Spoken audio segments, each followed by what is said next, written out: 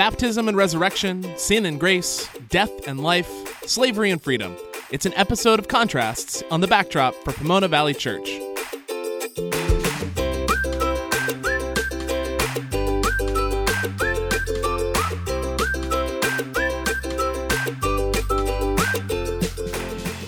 Welcome to another episode of The Backdrop as we make our way through the book of Romans together. This week we're going to focus on chapter 6, where Paul continues to play with the contrasts that he has already introduced in chapter 5 and is going to draw out for the rest of this second section of the book, all the way up through chapter 8.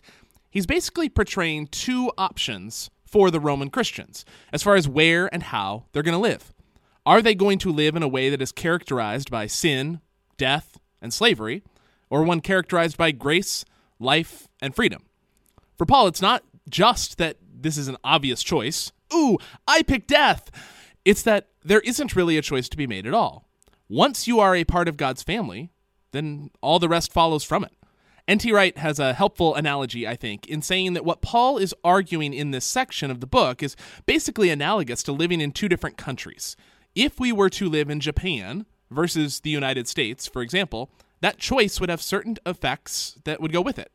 In Japan, we would speak Japanese. We would drive on the other side of the road. We would be subject to Japanese laws and customs. And to go on living in Japan as if we were living in the United States would not only be strange, it would put us in conflict with reality and probably would eventually lead us to trouble.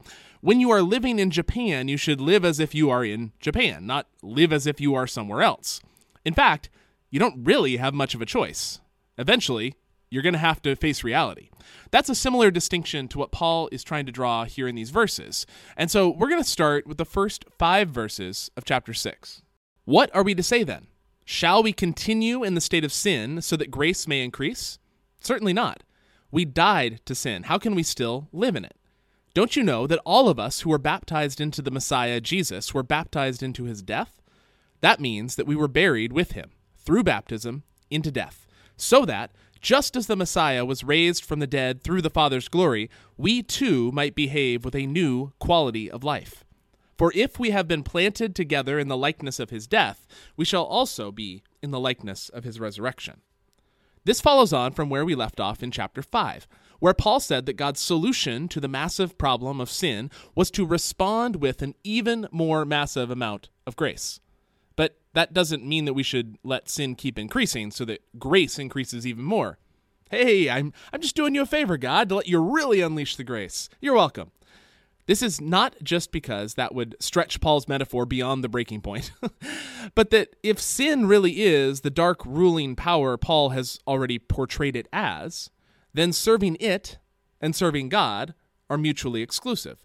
You are either living in Japan or in the United States, but at least outside Big Hero 6, San Francisco does not exist. This is what Paul means when he says, we died to sin, how can we still live in it? We've moved, traded in our residence, and living as if we were still in the other place isn't an option anymore. And he uses the symbol of baptism to bring this to life.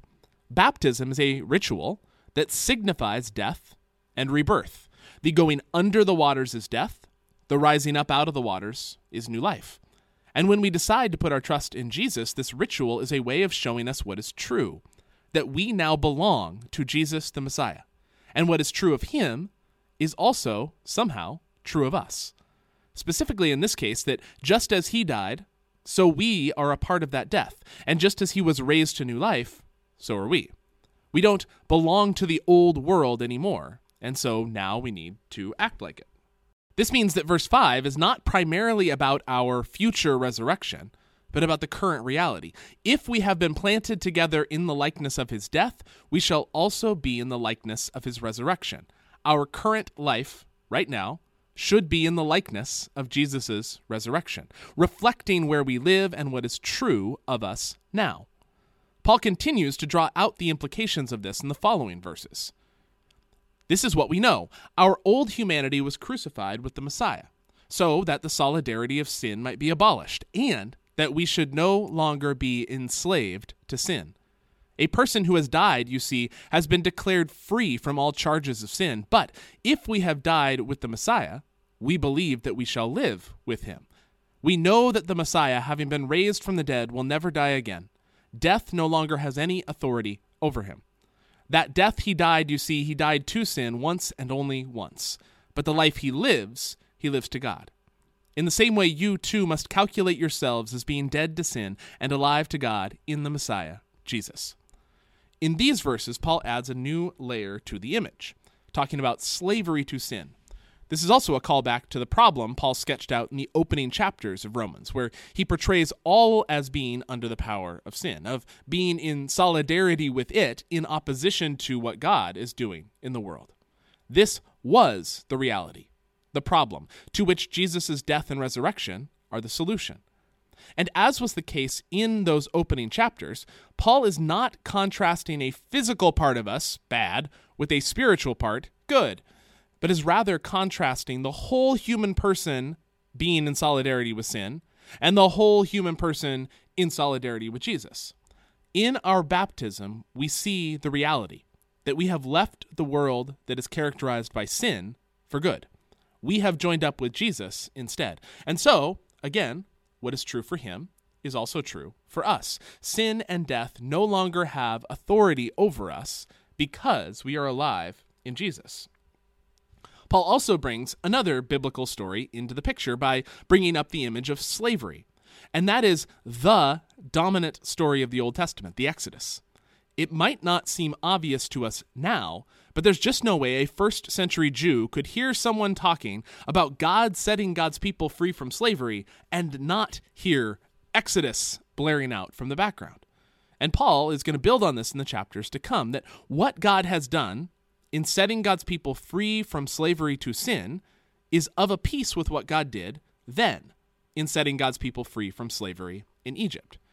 And just as we can read the Exodus story and think how ridiculous it is that the people grumbled and complained and wanted to return to slavery in Egypt, so it's ridiculous for the followers of Jesus to show by their actions a desire to return to being enslaved to sin. You are free, Paul is saying. Act like it. Paul closes these verses with what is basically an accounting metaphor. Calculate yourselves as being dead to sin. Add it up. See what's true. And just as sure as 2 + 2 = 4, so identifying with Jesus in his death and resurrection means that we are free from sin. And in the next verses, Paul gets to what this means in practice. Since we've added up the sum and calculated what is true, what then does that mean? This is verses 12 to 14. So don't allow sin to rule in your mortal body to make you obey its desires, nor should you present your limbs and organs to sin to be used for its wicked purposes. Rather, present yourselves to God as people alive from the dead, and your limbs and organs to God to be used for the righteous purposes of his covenant. Sin won't actually rule over you, you see, since you are not under law, but under grace. Paul's point here is not so much that a Christian should never do anything wrong, ever, or else that's evidence that they aren't real Christians or something. The image of presenting oneself to one or another thing is a question of which master we are serving. Is it sin, which has only evil purposes, or is it God, who intends to use our bodies for the righteous purposes of his covenant, meaning for the goal of remaking the world so that it aligns with God's goodness and justice, just as God promised, covenanted to do? To consistently live in such a way that aligns with sin, not God, is to act as if sin is still ruling over us when we're no longer under its power, but are instead, as Paul says, under grace. It would be as if the Israelites kept showing up for brickmaking duty at sunrise when God had already set them free from Pharaoh's authority. Sin exists, yes, it is a force to be reckoned with, but it has no real power over the one who puts their trust in Jesus. Paul seems to be drawing a distinction between presenting ourselves to sin, which is impossible since our selves have died with Jesus, and presenting our limbs and organs, our body parts, to sin, to act as if we were in the United States when we are in fact in Japan. If we are in Japan, it would be impossible for ourselves to actually be in the United States, but it would theoretically be possible, but silly, to act as if we were in the United States. N.T. Wright sums this all up nicely, I think, like this. Paul envisages the various parts of the human body as implements to be used in the service of this master or that. Our limbs and organs, and for that matter our mind, memory, imagination, emotions, and will, are to be put at the disposal not of sin, but of God. We are to think and act as people who have come through the river and out the other side. That is, who have died and been raised to new life. We should not miss the powerful implications of this, backed up in more detail at several points in the letter to the Corinthians. What we do in the present time, when we offer our whole selves to God's service, is the beginning of resurrection life. Our present bodies will decay and die, but when we are raised, no doubt to our great surprise, the work we have done in the present, in the service of the new master, will turn out to be part not only of who we are, but of the new world he will have brought into being. This is why Paul keeps talking about why it's important for the Christian to not go on sinning, not because of some prudish moralism, but because when the Christian goes on sinning, they both get in the way of the renewed and beautiful creation God is intending to bring about and prevent themselves from participating in that remaking alongside God and each other. We are getting in the way of God's grand purposes and not getting to participate ourselves. Paul continues from verse 15 to 19. What then? Shall we sin because we are not under law but under grace? Certainly not. Don't you know that if you present yourselves to someone as obedient slaves, you really are slaves of the one you obey? Whether that happens to be sin, which leads to death, or obedience, which leads to final vindication. Thank God that, though you were once slaves to sin, you have become obedient from the heart to the pattern of teaching to which you were committed. You were freed from sin, and now you have been enslaved to God's covenant purposes. I'm using a human picture because of your natural human weakness. For just as you presented your limbs and organs as slaves to uncleanness and to one degree of lawlessness after another, so now present your limbs and organs as slaves to covenant justice, which leads to holiness. Here Paul is continuing to talk about the behavior of Christians as opposed to the status of Christians, which is where he began this chapter. Paul's logic is that since our status is what it is, that we've died and been raised with Jesus, and therefore have been set free from the power of sin and death, this has implications for our behavior, which is what he's talking about in these verses. Unlike some others of his letters, he doesn't give a lot of specifics here, specific behaviors and things that they need to correct, but is talking more generally about behaviors that align with sin. Christians have often truncated this to just personal morality, usually of the sexual kind. But when the Bible talks about sin, it's talking about any of the many ways we can act contrary to God's character, including greed, violence, selfishness, abusing power, unfaithfulness, lack of care for creation, oppressing the vulnerable, and yes, treating someone else as a body for sex instead of a whole person, to name just a few. Paul adds a little comment in the middle of these verses. I'm using a human picture because of your natural human weakness. I suppose he might be taking a jab at the Romans and how immature they are here, but I think it's more likely he is acknowledging the limitations of the metaphor he's exploring.